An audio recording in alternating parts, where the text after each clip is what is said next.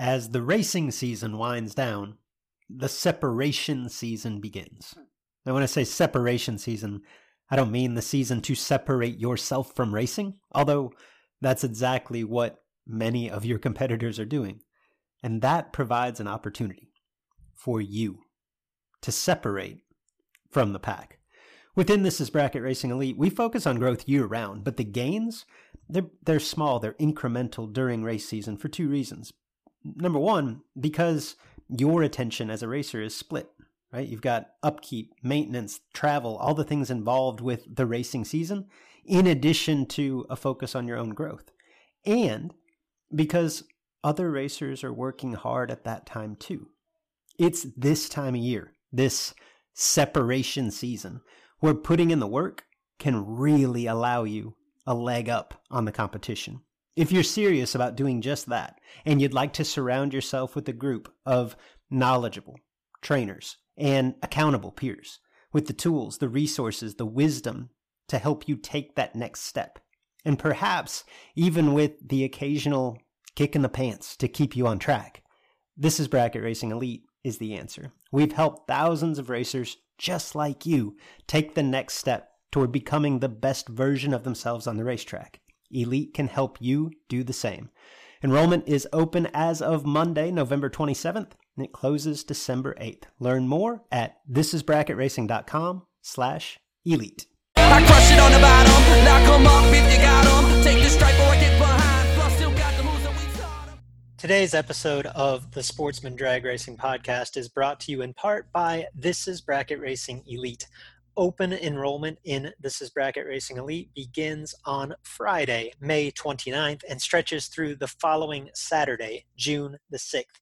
If you have been considering joining This Is Bracket Racing Elite, now's the time. Learn more at thisisbracketracing.com/elite. BTE builds products that you can depend on, whether it's a complete power glide transmission, a torque converter for your specific combination, or any related component or bolt-on item. The professionals at BTE and Memphis Performance have what you need to succeed. Shop online at bteracing.com. Hello, everyone, and welcome to the Sportsman Drag Racing Podcast with Luke and Jed. I'm Big Jed Jared Pennington. He's Cool Hand Luke Bogacki. If you're a regular listener, thank you for your patronage. If you're new, you'll probably catch on soon enough. Our goal is to shed some light on the events, news, and issues in sportsman drag racing and the stars within it. Welcome back, or welcome to the Sportsman Drag Racing Podcast with Luke and Jed, where we sometimes discuss Kenny Schrader and men named Money and Rooster. Thank you for joining the program. Today's episode brings a unique interview. Our guest today is one Henry Roberson. And as many of you longtime listeners will know, part of our goal here within the Sportsman Drag Racing Podcast is not only to talk about the news and events within sportsman drag racing, but also to shed a light on the stars and heroes within our sport. Within recent months, I guess, we've really made a concentrated effort to spread that spotlight out, in addition to the Sherman Adcocks and the Edmund Richardsons and the Dan Fletchers of the world, who we're all familiar with. We've also tried to shed the light on some of the great stories within our sport, maybe not as much from the household names, because in every corner of the continent, perhaps the world, in sportsman drag racing, there are people whose stories deserve to be told, that are unique, that are rich, and we've done our best to move in that direction recently. And you may remember discussions with Scotty Bodmer or Mitchell McKinney or James Wester and a few others. Today's discussion is along those lines. Again, today's guest, Henry Roberson. And many of you, particularly on the West Coast, when you hear that name, you know exactly who Henry Roberson is. Some of you listening on the East Coast or elsewhere in the country, you're like, Henry Roberson, who the hell is that, right? This is a name that if you don't know, I have a feeling you will soon. Whether he was a guest on this podcast or not, he is definitely making a name for himself. And it's also a name that if you don't know, you should. And I think at the end of this episode, the reasons why will be very, very obvious.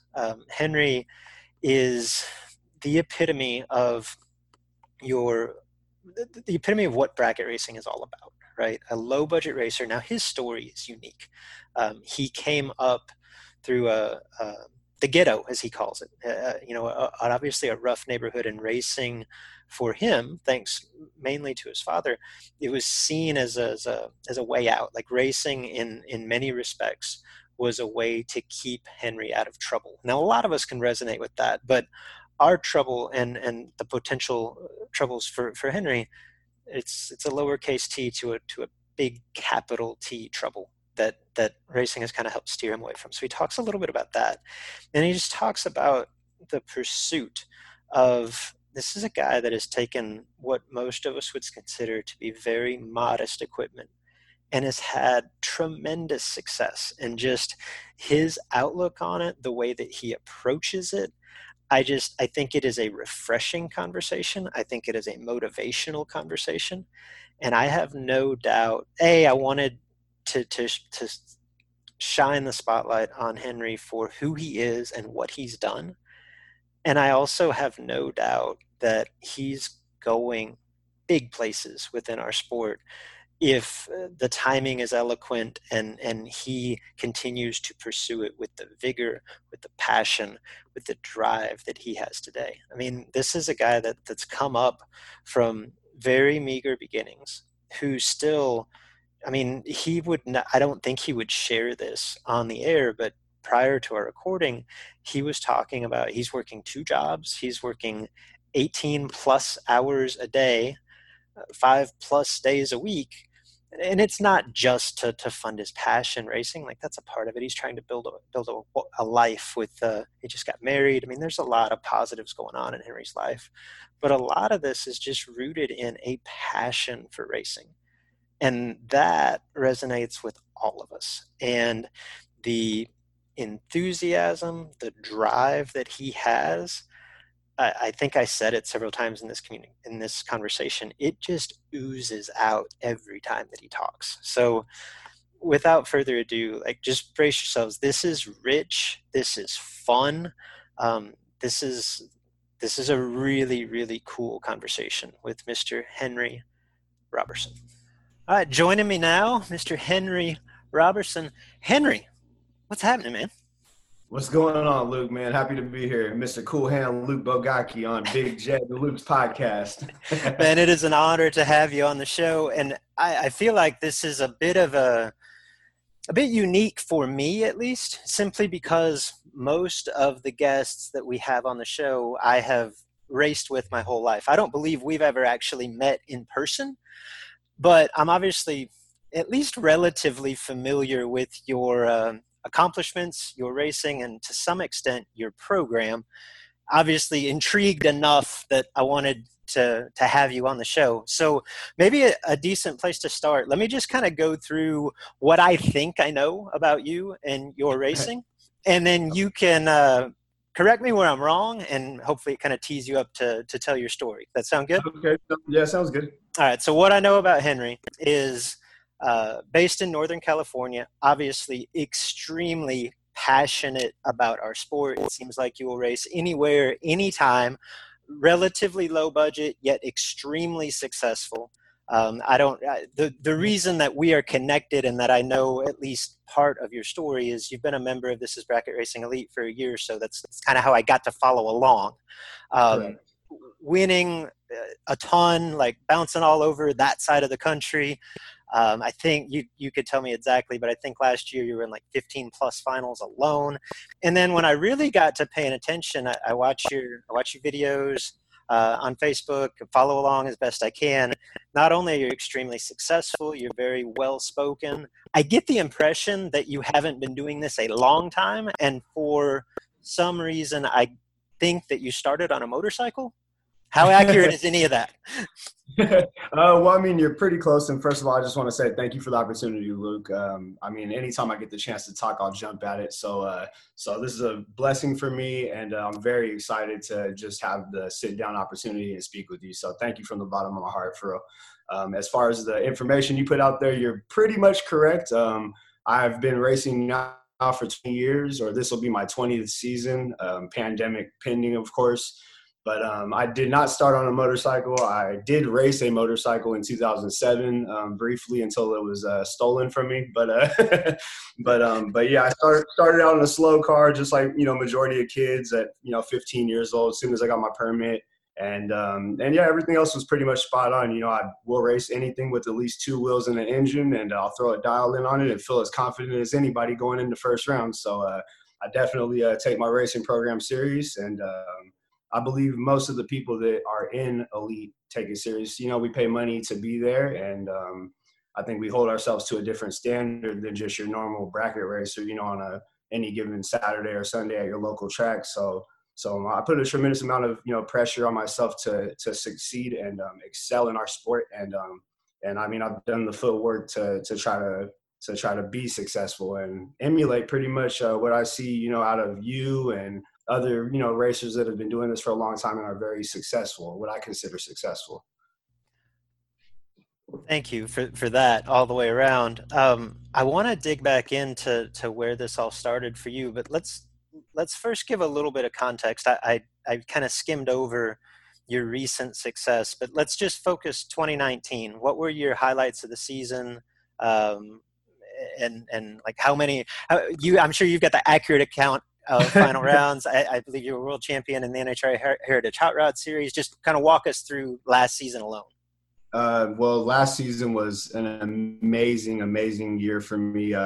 Calendar year. We are on the West Coast. First of all, I want to say that we don't really have an off season. We don't really have a winter. And my hands are doing quotation marks because our winter is pretty much December. That's it. So we're racing pretty much year round. So that means I'm afforded a lot of opportunities to go to the tracks and race. So pretty much every other weekend, it seems like between January and November, we're racing. So final rounds, I'm not very good at keeping stats on myself. That's one thing that I've tried to become better at, and I keep failing miserably, and I will hold myself accountable and try to become better at, keeping track of everything that I do.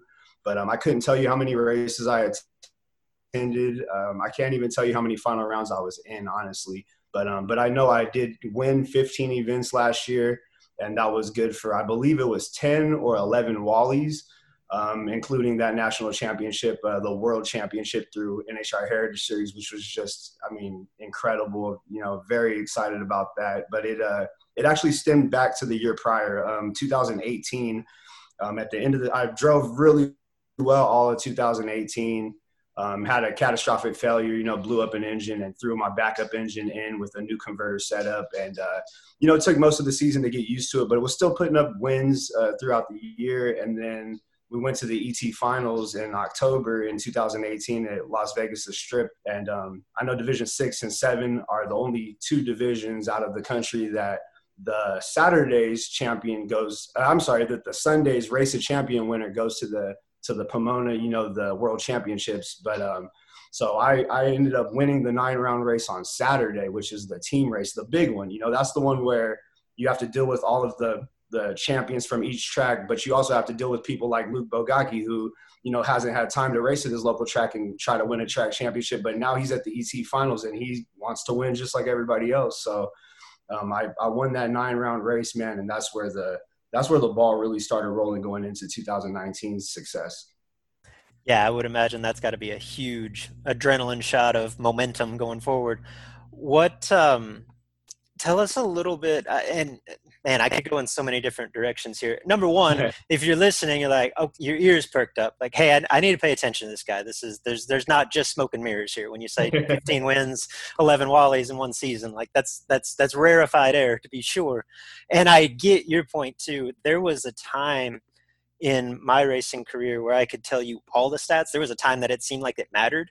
And that time's kind of come and gone. Like, I just try to go race and do the best I can. And I get the impression that you're telling me the same thing.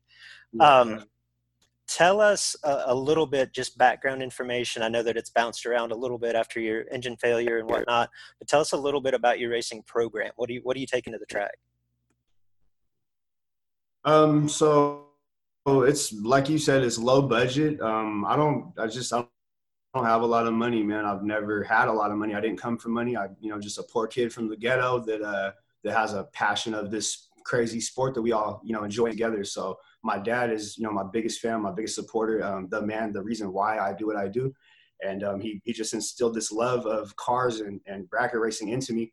And I'll take it as far as it'll allow me, man. That's what it's my passion, period, point blank. I lost my train of thought a second. No, your vehicle of choice. It's yeah. So I race it's a 1984 Ford Mustang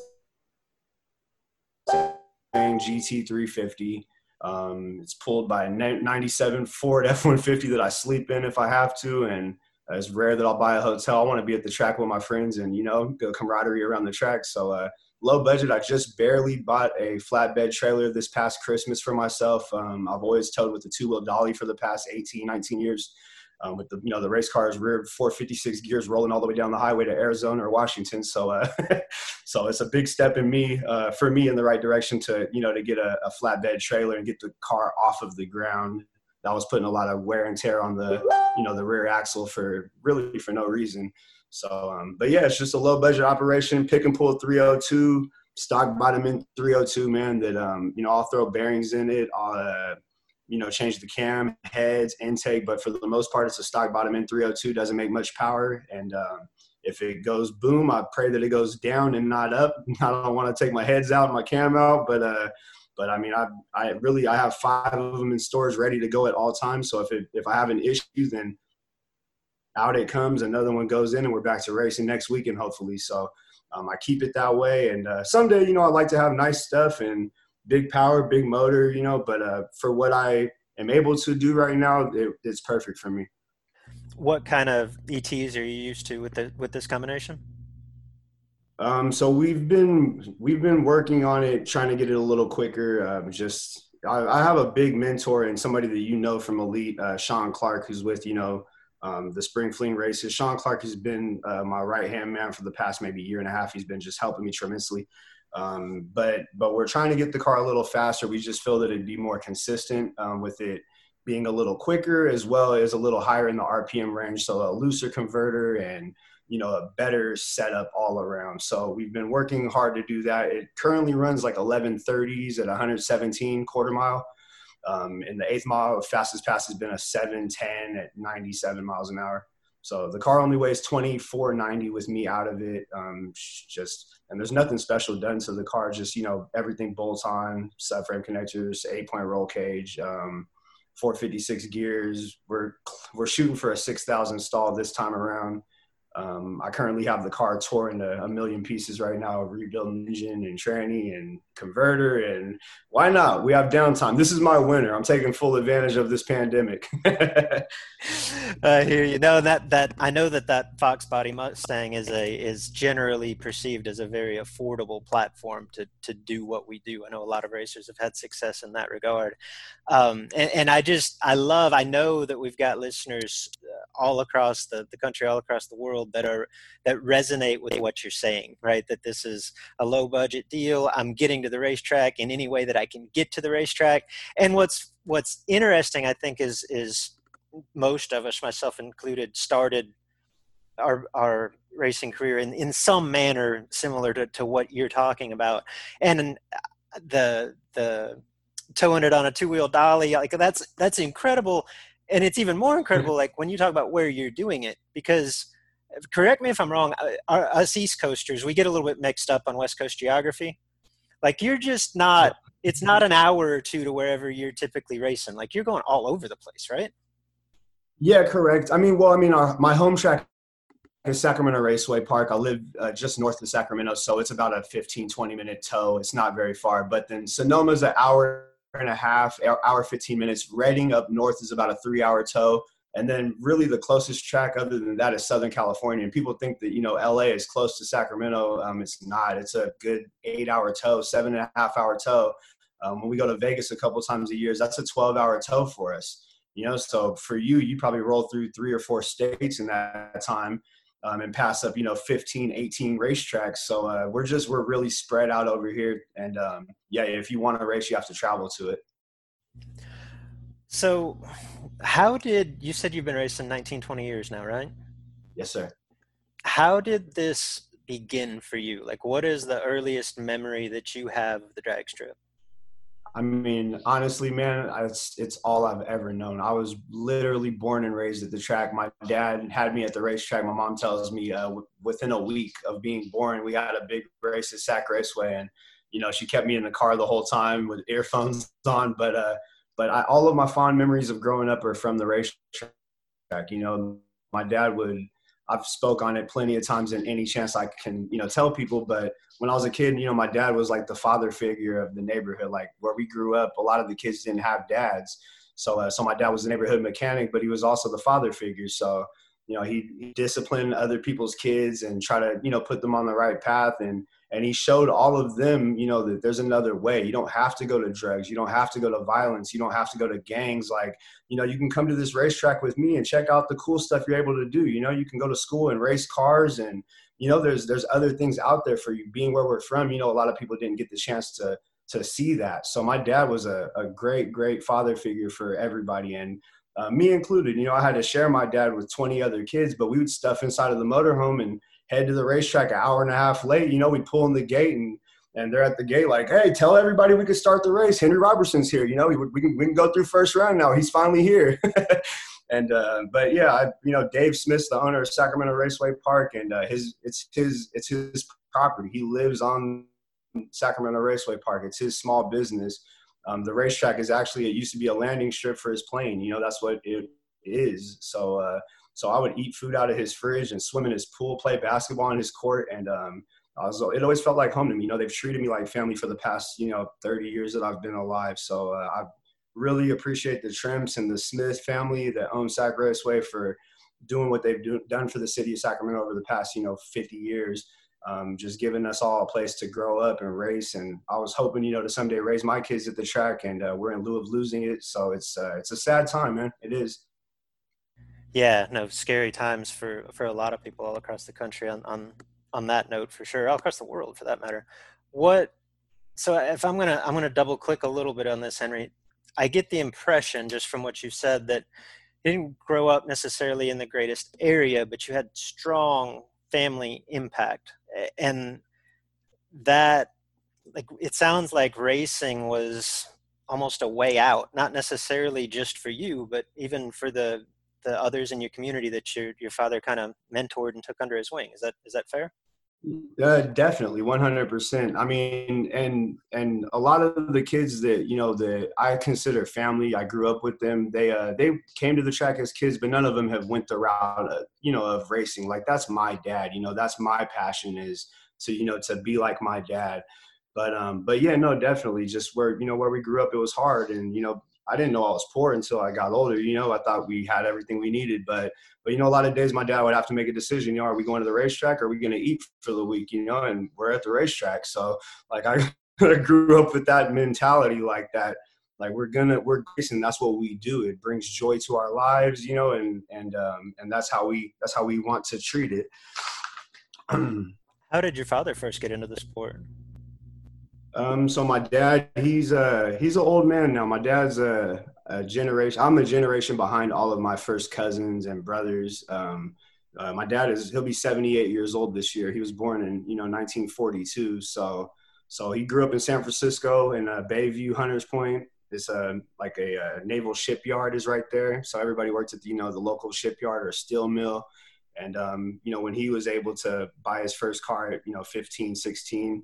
All the kids, they would street race. That's what he grew up doing, was street racing around, San Francisco and Oakland. And like, he's told us stories of, there's a place called TikTok. It's a drive-in sandwich joint on 3rd Street, like the main street, that they would sit there and street race, and cops would be sitting up on the hill betting on them. They're betting burgers on watching the kids race down the street, But so that's back in the 60s though. And it's a way different time then. So, when when Baylands really started popping off and bracket racing started becoming a thing, that you didn't have to have a lot of money or, first one there necessarily. Like they have this thing called bracket racing where it's timed, anybody can do it. Then my dad started taking his 51 Chevy to the track, and trying to get into it that way. And like I have memories of like, you're in elementary school and, you have parent day or, show off whatever day, bring somebody in and who's your hero. And I bring my dad in and everybody knows I talk about my dad highly. Like my dad's a race car driver. Like, no, he's not. Like, yeah, he is. He's the best race car driver ever. And my dad would come into school and the first thing out of his mouth would be, I'll lose all the time. I never win. I'm just like, Pops, like you don't have to say that part. We could ditch the humility for a minute, right? Yeah, like just tell him you race cars. Why you got to tell him you don't win ever? But that's my dad, man. He's a great man. Like I said, he's getting older, starting to slow down. But that's who I try to emulate in life is that's my hero, my dad. As you are growing up at the racetrack, watching your father, was he particularly successful at that time? Whether by the standards of those watching, or maybe perhaps in your eyes, how successful was he? I mean, in my eyes, of course, I always thought he was, good. I mean, looking back, not really. Like he had a street racer's mindset, that if the car ran a 1240 and a 1248, like he's gonna dial a 1230 and run it out the back door. I'm exaggerating, but I mean, I know it was a different time back then too. But 410s Pro Tree, late 80s, and I mean, he did okay. He won some big events, but like the number game and just all the stuff that I throw at him on a weekend at the racetrack, like I could see it in his eyes. Like he doesn't process the way we think, the numbers, like to this day, we'll go out of town, big bucks racing. Like he just started going with me to the out of town stuff and he's not familiar with the format. Like, I just won 6th round and we're not in the money yet. And he doesn't understand that. Like, you know what I mean? Like, what do you mean we're not getting paid if you lose this round? Like, Pops, like, there's still 17 cars left. Like we're barely, we got to go one more round even to scratch the surface of the money round. Like we're there, but we're not there yet. And like he'll come up to me and like it'll be a big round or I got a big name next to me, which I care less about. But my dad comes up and he's, oh man, all right, so don't go red. Like whoa, time out. Like I don't practice as hard as I practice or got to where I'm at right now by being scared of going red. Like Pops, get away from my car. You got to go somewhere. Yeah, no, I hear you. And actually, we've got that part for sure in common because, like, I grew up at the track with my father, who I looked at and look at as my mentor, my hero, and obviously the man that instilled a passion for racing in me, and who taught me everything that I knew getting started, at least in the sport. And yet, similarly, like I went to the racetrack with my father seemingly every time that the gates opened, from the time that I was 4 years old to, I started racing a junior dragster at 11 or 12. And I never, and he continued to race after that. I never watched my dad win a race. I never watched him make a final round, which is, oh man, yeah, so many people now are just shocked by that. But I looked at him as a really good racer, but he wasn't, particularly and similar, like I assume didn't have the best equipment. I mean, there's a lot of reasons for it now looking back, but I feel like in my instance, that made my early success like even that much more special because I knew how hard he had worked for it, and just to see the look in his eyes when I had success. Like, have you had similar moments to that with your father? 100%. Still to this day, like I know that he's amazed by some of the things that I do with what I have, like when I win, like I set it up to where there's some trophies behind me, but these are stolen from his house because when I win a trophy, it's his. He takes it. I get to keep the money. He keeps the trophies. So he guards them safely. They're near and dear to his heart. He asks for, like, when I win a race, he'll ask for all the time slips, and he goes over the time slips and he'll call me and just be like, wow, like wow, you were sub 15 for 6 rounds. Like, that's amazing. And I'm just like, like, look at that last slip. I gave it back a thou. Like, I'm upset. I'm mad. I should have won that round, and he's just like, no, like, look at what you do though. And like I said, I put a, tremendous amount of pressure on myself to perform, but in the moment, like when I'm going rounds, like it's a very stress-free day. Like I know what I'm supposed to do. I have a goal in mind for every round. I have, you know what I'm saying? I will situationally change my game plan going down the track. But for the most part, like I have a routine, I stick with it, and we try to turn on win lights every single round, whatever we have to do to get through the round. You mentioned that your father started doing some of the traveling with you. How often is he with you at the racetrack these days? Oh, here locally, it's every single race. It's every race. But the out of town stuff, just because, like I said, I don't necessarily want to stay in a hotel when I go, somewhere far. I want to be at the track with my friends and, be there for the, for the call in the morning or hanging out late night. Like, that's just the way I enjoy going racing. So my dad's older. He wants a hotel. Like, I need a shower. Like, I'm gonna go to the truck stop, Pops. I don't need I don't need to lay in a bed. I'll sleep in my front seat of my truck. It's not a big deal. So he just started going. I think the first race he went to was Woodburn, Oregon, last year. And that's a good 13-hour tow up to Woodburn. And that was actually the place where I was speaking about it was what they have is 5 races over 3 days. It's 3 main events in the daytime and then 2 shootouts at night. And every single race, I made it to 6th round where it was a odd number of cars and we're not in the money. And I lost that round every single race. And my dad was so upset. Like, we just drove all the way to Woodburn. You won all these rounds and we didn't come home with $1. Like, yep, that's big bucks racing. Pops, welcome to it. It is, like it or not. What, man, when I listen to you, when I see your in-car videos and things of that nature, like the passion and the motivation, I guess the passion for what we do and the motivation to be successful at it just oozes out of you. I don't know if you can even sum this up and articulate in words, but what drives you? Like, where does that motivation come from? Man, that's a great question, Luke. And honestly, I think a lot of it has to do probably with myself. I want to be regarded as one of the best to ever do it when it's all said and done. And that may be a lofty goal. It may be like, I know a lot of times, like I self-promote all over Facebook and social media. And like, I feel like if nobody's going to do it for me, I have to make the public aware of what I do. And I get a lot of great feedback and, positive comments from it. Very, very few negative anything. Like, people like what I put out there, and I feel like they, genuinely join in on my successes. But I throw it all out there to the wind. I mean, good times, bad times, like mistakes, everything is there. I don't sugarcoat anything. Like I try to put it out there raw because I want the people to know that, like, what we do isn't easy. Like, it's not easy to cut a double of light every single time you go up there. Like, it happens. You're going to go 30, you're going to go 40. And even that, like, I consider that late, where a lot of people are, that race every weekend locally with us are like, I'd love to have a 30 light every pass. Like I don't hold myself to that standard. Like, I'm striving to be something greater. And I know it comes off as like, there's a thin line between cocky and confident, but I exude confidence. Like, I have put in the work. I'm very confident in what I can do round to round. And I just try to let it hang out every single time. Has that confidence always been there? I mean, I feel like it always snowballs with success, but have you, like, since day one felt like you could be and were really good at this? Or is this more of a progression as you've had more success that continues to build? Well, Luke, I grew up racing my street car. It was a 82 Buick Regal. My dad painted it pink out of all colors. Who knows why? And like I had to deal with, that side of it. People making Is this like a Boy Named Sue situation? Like, is he right. just there to toughen you up, or what?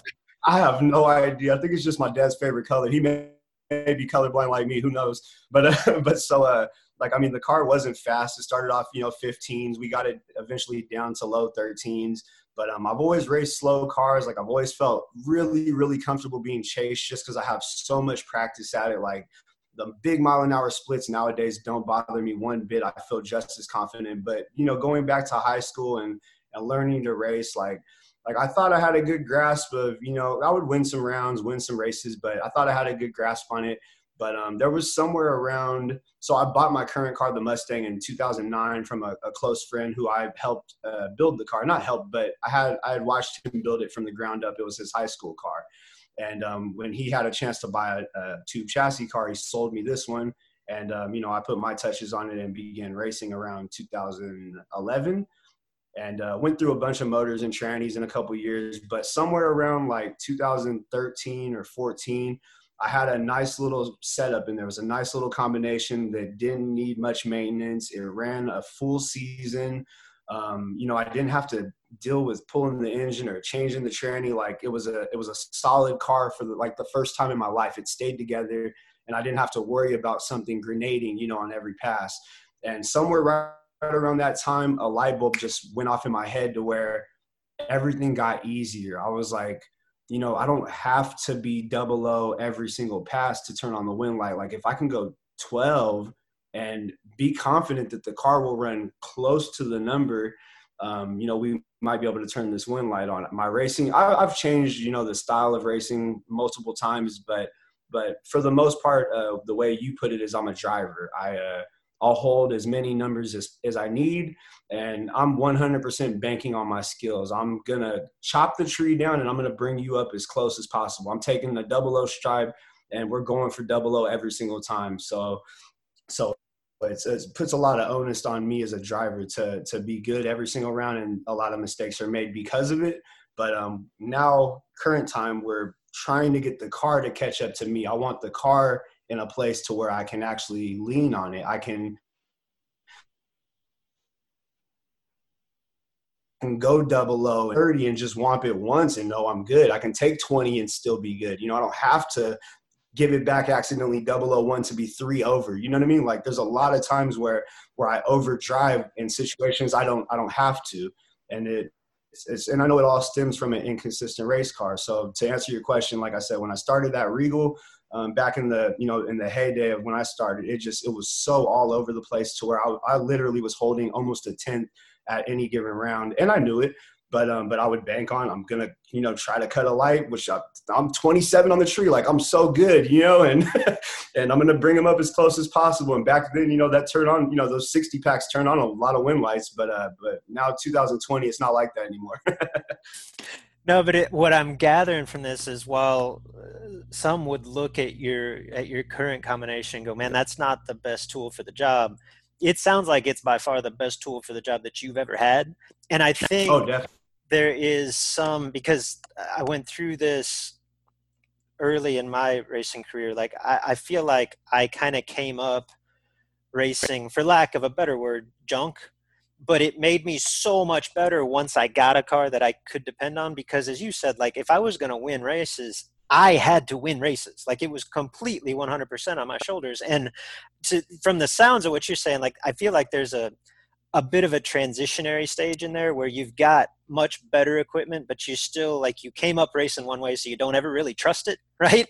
And you kind of get in your own way occasionally because you're still putting all of that onus of winning the race on your shoulders.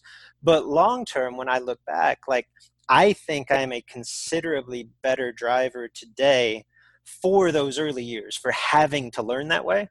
And just from kind of the gist of what I get from your saying, from your words, you're saying a lot of the same things. Is that fair?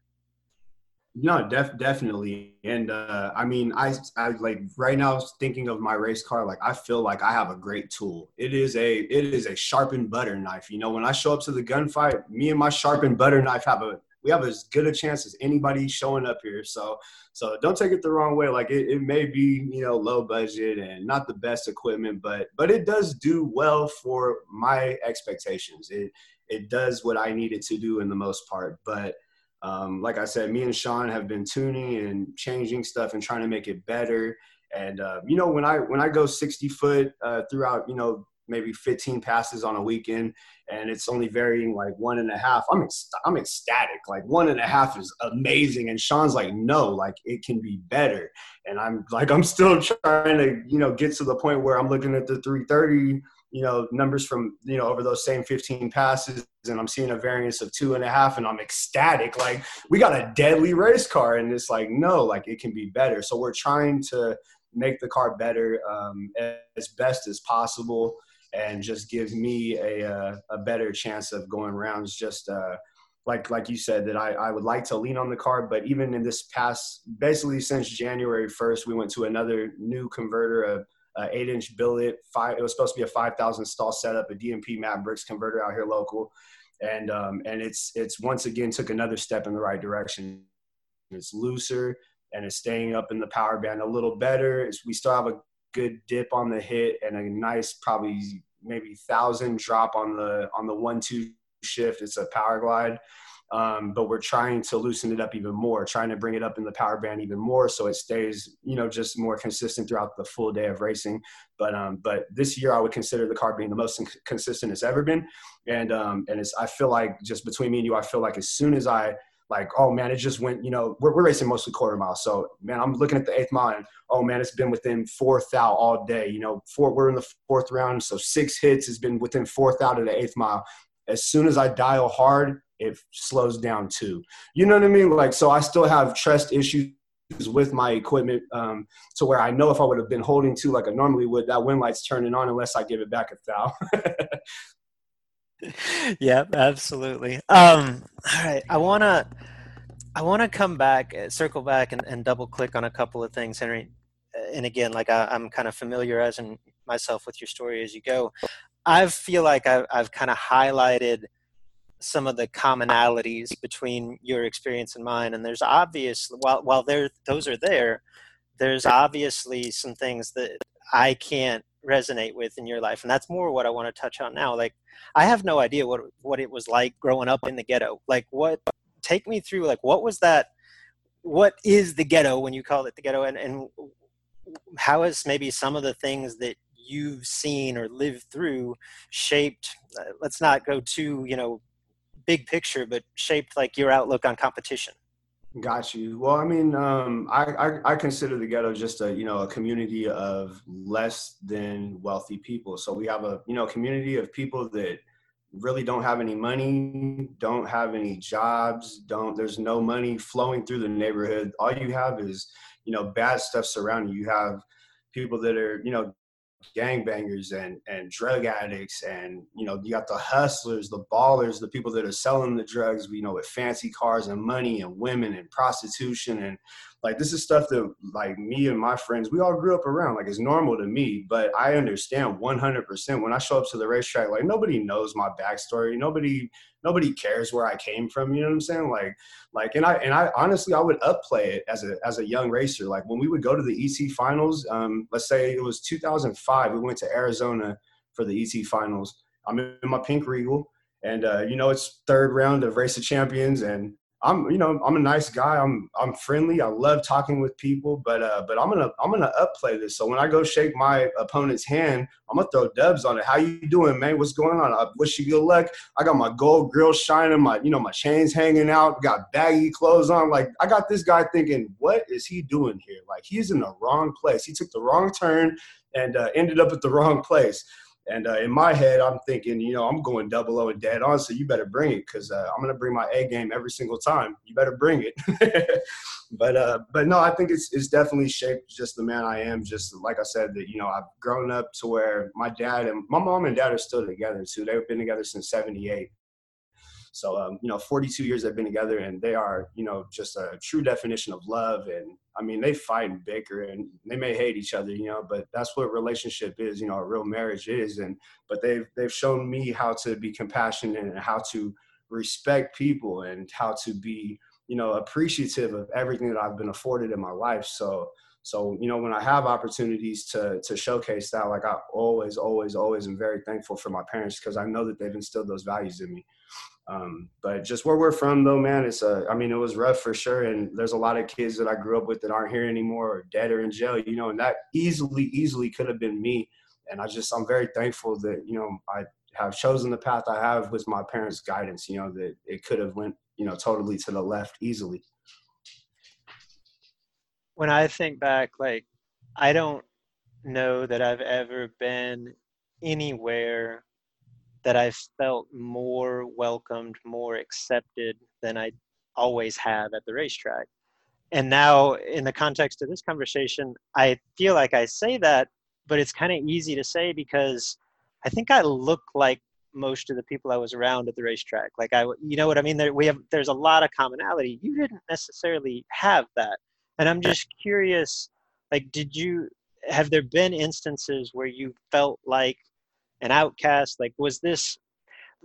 Tell me some of the hurdles that the average like white guy can't understand coming into Well, our sport.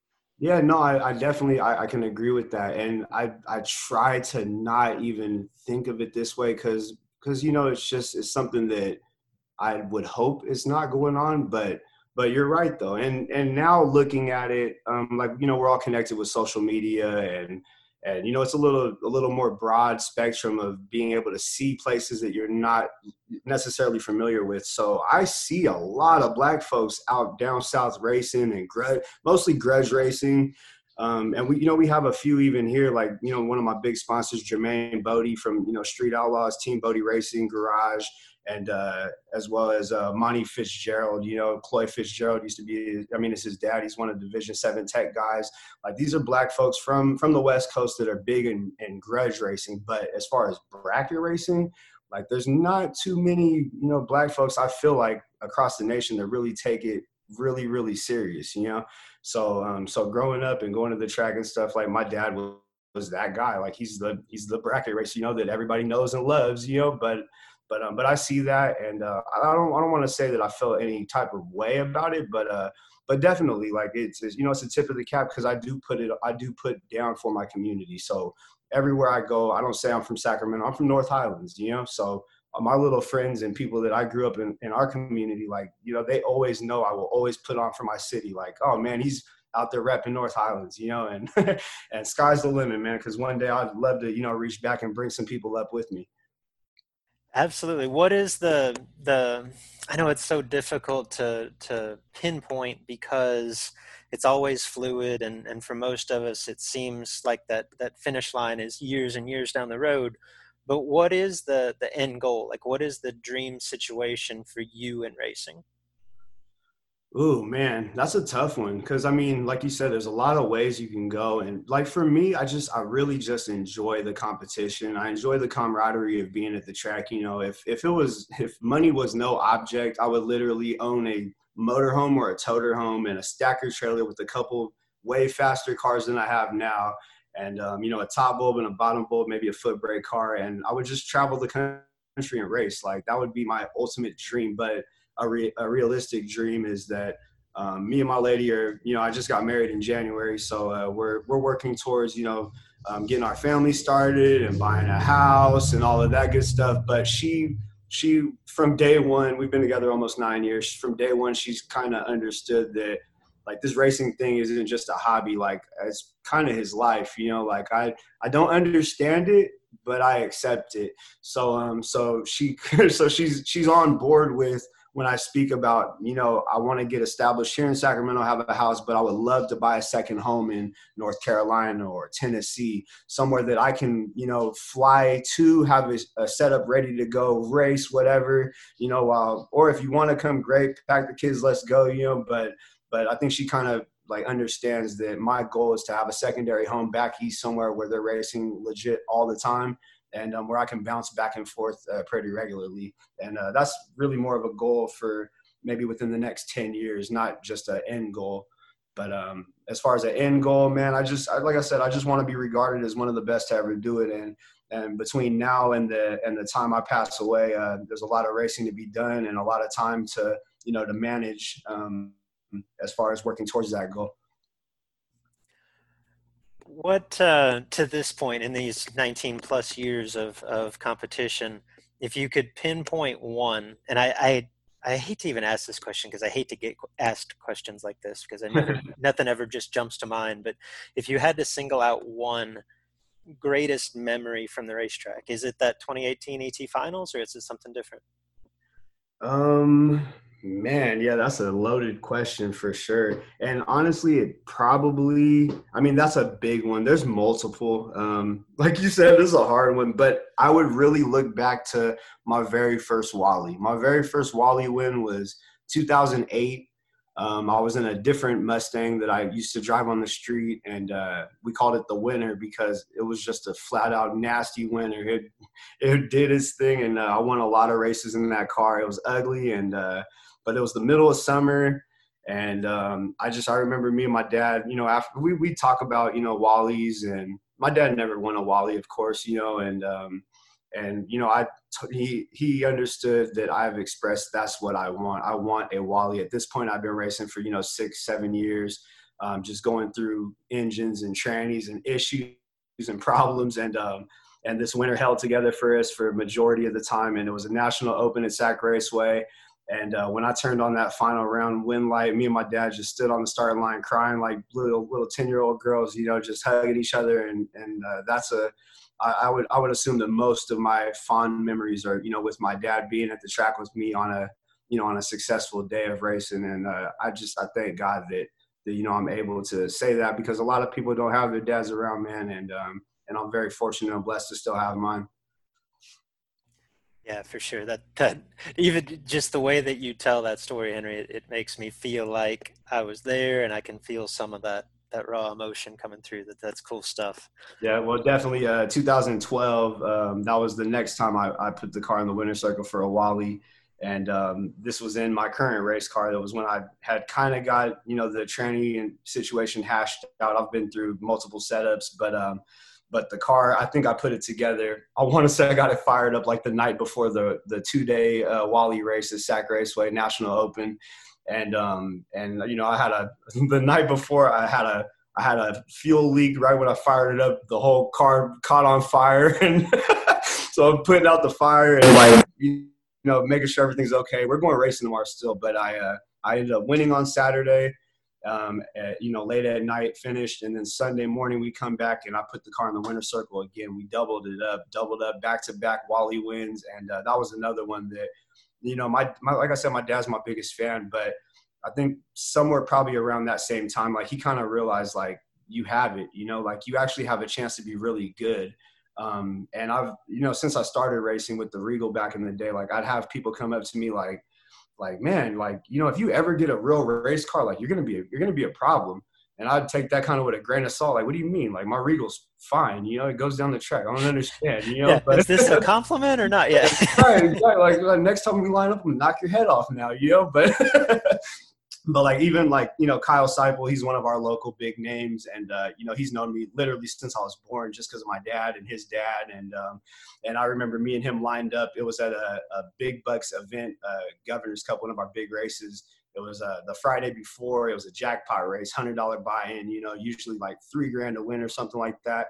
And first round, I pull up and I got Mr. Kyle Seipel driving his dad's Healy, and I'm excited. I get excited for big rounds. Like, I don't get nervous. I'm excited, you know. But man, I think I drilled him. I think I'm like 005 on the tree, and he's like 32 or something. And we get down there, and I just got cute with the brake pedal and gave it back. He takes the win, you know. I actually would have got there. I front dumped him on accident, essentially. And I'll never forget, though. I'm sitting in my pit, upset, you know. I just lost. There's no buyback.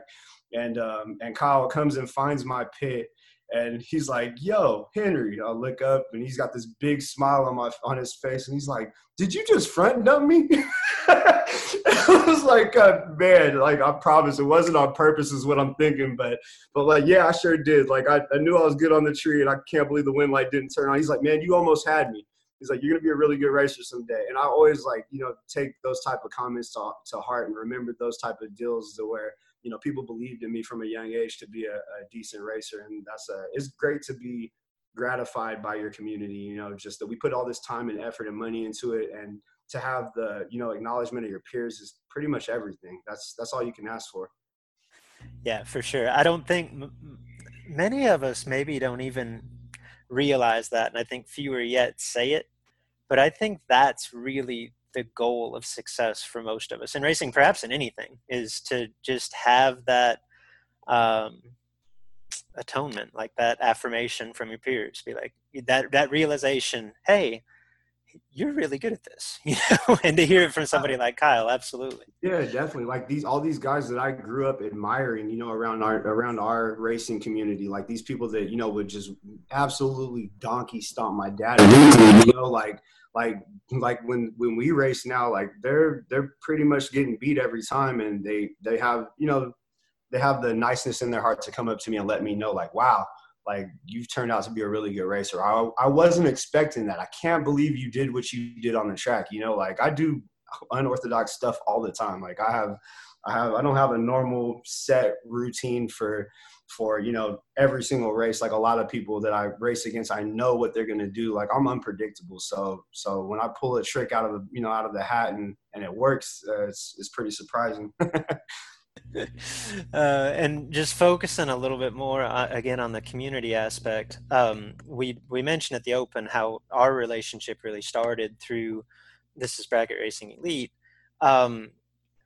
Just briefly, like I'm not out to make this an infomercial by any means, but this, as our listeners are listening to this, will kick off open enrollment week for Elite. So for maybe those that are on the fence considering joining, like, you were obviously a very accomplished, very successful, very talented racer when you joined our community. And I don't think it's something to where we're necessarily going to tell you much of anything that you didn't already know. So with that in mind, you're like a year into this roughly. What has been the benefit to you from being a part of This is Bracket Racing Elite? Wow. Well, first of all, I really appreciate the kind words, Luke. But no, definitely, man. I just I like when I look at Luke Bogacki Motorsports, like that is to me the ultimate goal. So to see you having success with as many people that join and follow and hang on every single word you say. I mean, you spew out a lot of information, useful, great information, but it's a lot of information, and it takes somebody driven and motivated to even stem through a lot of it and find usefulness, out of what we do. So for me, when I came in, I talked to Sean before we joined, and I told him, like, I honestly, I don't know, like, what I would get out of it. Like, I'm not trying to be cocky or funny or anything. Like, I don't understand, like, what I possibly could gain from this, and within the first, I say maybe 3 hours of watching videos, dude, like I was hooked. I could listen to you talk all day, every day. Like you're speaking on my passion. So it's great. It's amazing. There's a lot of things within Elite, the community, that don't necessarily apply to my racing program, as far as, shock settings and tuning for the SR20 heads and like all this just, this name brand stuff that I just don't have. Like I'm a little foot breaker from California. Like I don't have a lot of this settings and, adjustment criteria. So for me, I gained a lot of knowledge and got a lot of stuff out of the aspect of the internal, the mindset, the preparation, just the way that you are able to put it into words is amazing, man. And the way that you always refer back to quotes and just putting stuff in front of everybody daily on a daily basis, man, it's and holding us accountable too. That's one thing that I never have really done, that I have done tremendously over the last year and a half is, I'd go double O, go 13, go 12, and then have a 40. And I'm just like, like, yeah, well, it is what it is, like, it happens. Like, no, it shouldn't happen. I'm holding myself more accountable now to the performance side of it. But the mental preparation, though, the exercises that you put out on Elite is second to none. The Bob Rotella quotes, like just stuff, everything that stems back to the mental side of it, man, it resonates with me 100%. And I appreciate it because I think it's changed my mindset once again on just, the whole outlook of this bracket racing thing. Man, thank you for that. I promise that was not a paid endorsement. That's awesome. I appreciate that, Henry. What this might be the trickiest question of the whole episode, but because I feel like it's tricky for all of us now that there's more right? I guess there's less certainty than we've ever had before. So I feel like when I ask you, hey, what's next for you? Like, I don't know if any of us really know, but what are your future plans, racing related, obviously once we get back to some sense of normalcy? Got you. Well, currently right now, my car's in a million pieces. Just I sensed the opportunity of it being some downtime and was kind of on the fence really about going too deep into it. And my dad just 100% flew off the deep end. Let's go. So engine's being rebuilt. We already did the tranny and converter. I'm going up to a 6,000 stall converter we're shooting for anyways, 8-inch billet. I rebuilt the rear end. I had a little like vibration coming from the rear end. So that's already done. So when it comes back, it'll be 100% ready to go whenever that date is. As you know, we have these little coronavirus races going on out here on the West Coast that we don't speak on. You know what I mean? But definitely. So we are able to race a little bit right now. But once NHRA opens the floodgates, I'm planning on attacking it 100% full throttle. And for me, as far as just something that I've been looking forward to for really since it started. I'm not sure what year, like 2012 or 13, but when Kyle and Peter Bionde started Spring Fling, I've always told myself, like, that's where I want to be. Like, I don't care what it costs. I don't care if I come with my sharpened butter knife to that gunfight. Like, I want to show up and show out and, just mix it up with the best of the best. And luckily, man, I've been afforded the opportunity this year. I'm in a position to put myself there, but I did have some silent help that has stepped up tremendously to make sure that Roberson Racing Inc. will be at the Spring Fling Million in Las Vegas. So I'm more than I can't even put it into words how ecstatic I am, man, just to have the chance to go. And so I'll be in the bottom Pro 38. And we'll try to shake it up, man. I look forward to meeting you in person, Luke, and speaking with you in person. And, I mean, there's going to be so many people that I'll just be ecstatic to sit down and talk with, man. But it's going to be a great experience, even if I don't turn on one win light the entire week. But I fully plan on going there and knocking some heads off. Man, that is exciting. I cannot wait to see you compete on that stage. That's going to be very cool. And just the way you talk about it, like the enthusiasm and the drive that we talked about earlier, like it's oozing out of every word that you say. It's awesome. For sure. It's going to be a good time, man. I can't wait. As we kind of close this out, Henry, I want to just kind of give you the platform, so to speak, or the stage. I get the impression that there have been, obviously racing is an individual sport, right? Probably you seem more humble than most in saying, I haven't gotten here all by myself. I assume at the top of that list is your father, but I just want to give you the opportunity to kind of shout out or thank anybody that, and I probably didn't prepare you for this, so you're going to leave people out, I know, but I just wanted to give you the chance here. Oh, no, I have them written down 100%. I'd show you the paper if you had me on video right now. But no, we definitely, we're as racers, we look at marketing partners and sponsorship as it's a mutual benefit, mutually beneficial relationship. So without sponsors and, people backing us, it's hard for us to do our job, but it's also harder for them to sell products. So it's a, hand in hand type of thing. So I was going to take the floor on that regardless if you let me or not. but no, definitely my dad and mom, just, they're my biggest supporters, biggest fans. And I love them and thank them from the bottom of my heart. For my beautiful wife, Julia Alvarado. I'm sorry, God, that's their maiden name now, Julia Roberson. She has backed me up from day one on this crazy life that we live. Just this ultimate chase of, just like there's no end to it. Just if I could race every single weekend, I would. And she understands that. And granted, we don't have kids or anything right now, and I expect some things to slow down and change over the next few years, but racing ain't going nowhere. It'll always be there. And I know she understands that, and I'm thankful for that. But my biggest, sponsors, of course, Sean Clark, man, he's an outstanding dude. We haven't hung out much in person, but we will. I look at him as a friend now, and he's been there every step of the way for the last year and a half as somebody just to bounce ideas off of while I'm at the track, or, this problem or that problem. And he always has great sound advice. He's a good friend, him, Kyle Seipel. But then we have Jermaine Bodie, TBR Garage, that's off of Street Outlaws, Jermaine Bodie. Appreciate him. Mark Freire, Rockland Automotive, that's my main title sponsor that we need to get the car wrapped, man. The car is just, the sun is hot, Luke. The sun is hot in California. Quote of the episode, man, the sun is hot. Man, the sun is hot. I don't have a garage. I don't have a shop. Like we work on the car out in the conditions, and like when I bought the car was gorgeous. It was beautiful. It's just over the years, oh my God, it's gotten ugly. So, and I know Pretty doesn't win races, but she deserves it. She deserves to look better. I always keep her waxed up and butter up the tires, but she deserves a nice wrap, with some great signage of sponsors. I've had people, like, man, if I sponsor you, like, where are you going to put the sticker? Like, there's no room. You ain't got a real estate left. And we always have room for more sponsors. So if you're out there and you want to be involved with Roberson Racing, hit me up online. You can find my contact information pretty easily, and I'd be more than willing to sit down and talk with you. But Bill Huntington, GZ Motorsports, he just hooked it up with that vacuum pump, beautiful, nice setup.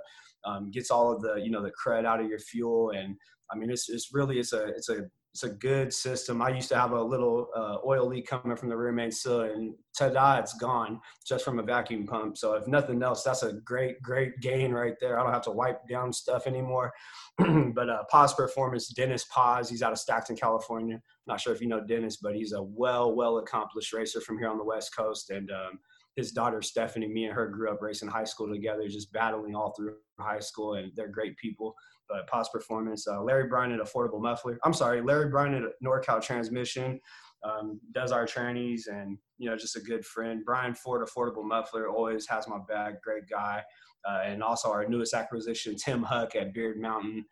It's a sponsorship for facial products for men with beards. I don't know how I landed that one, but with this big beard hanging off my face. But if you enter, my race car's name is Stickers, by the way. I'm not sure why they call her that.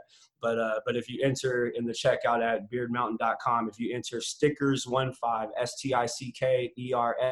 STICKERS15, you'll get 15% off at checkout. They have a lot of oils and face creams and stuff of that nature for guys with beard. You know why? Because we have skin too, so take care of it. You want to look good when you get old. You don't want to be all wrinkly, Nice. I love it. Beard game strong. Like I should have given you that right off the go. Yes, and then correct me if I'm wrong, the vehicle of choice has gone from the winner to Stickers. Am I getting that right? So the winner was an old Mustang I used to race. Sure. Yeah, so Stickers, we call her what is she called? Why I don't even think right now. It's the money maker. That's what it is. Hey, there you go. All right, I like that. She's the money maker, not the money taker. Because I was thinking Stickers doesn't really do it justice. I mean, I get the nickname, but yeah. I'll sell Eskimos, or I'll sell ice to an Eskimo at a high price and get them twice. You know what I mean? So the car is what it is, man. It's low budget, and when I win money, I want it to go into my pocket, not back into the car. Just to be honest with you, like she doesn't need very much. Oil change here and there, spark plugs, and I keep it very low maintenance. I try to, there's a lot of times where I'll pull the hood at the end of the race weekend just to make sure the engine's still there, because the hood ain't been off all weekend.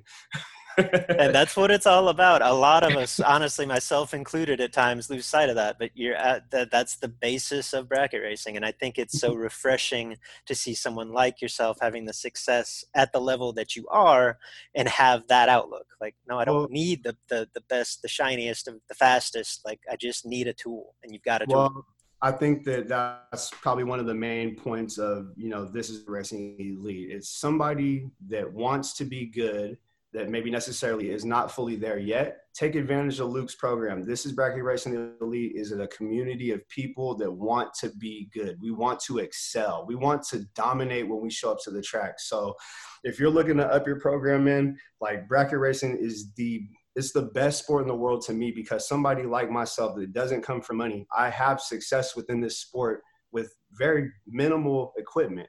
It doesn't take a lot of money to be good in the sport. It takes drive, passion, and a consistency, even within yourself. It doesn't have to be a consistent car, but if you can dedicate time and effort into becoming good, it'll happen.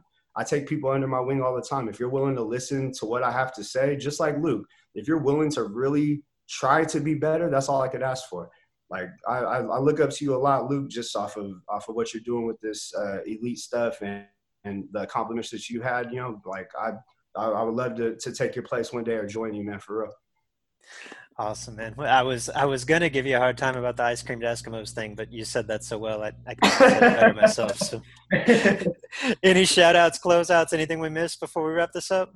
No, I just like I said, man, I'm thankful to God for, you know, putting us on this earth and giving us this great sport of bracket racing, and just thank you to my friends and family, and like as bracket racers that take it as seriously as we do. Like a lot of my friends, they already know if it's between the months of January and November, if you invite Henry somewhere, he probably ain't gonna show up. You know, we're racing, we're at the racetrack. So I thank all my friends and family, and you know, the people that have stuck by and supported me through everything. And sky's the limit, man. Just we're gonna keep pushing, and as more opportunities, you know, open their door, we're gonna step through it with full confidence and ready to take on the world.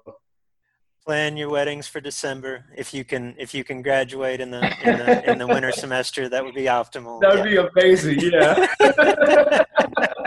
Yes, sir. Henry, again, man, thank you for coming on. Thank you for sharing your story with us. I really have enjoyed this. Wish you nothing but success going forward. And as has been the case for as long as I've known you, wherever you are, we'll be cheering you on from here, man. Thanks again. I appreciate you. Thank you, Luke, man. You guys have a good one. I can't wait to meet Jed too. Yeah, you're in for a treat there, no doubt. Sounds good, man. Thank you. And hey, gang, Luke here with a few words about This is Bracket Racing Elite.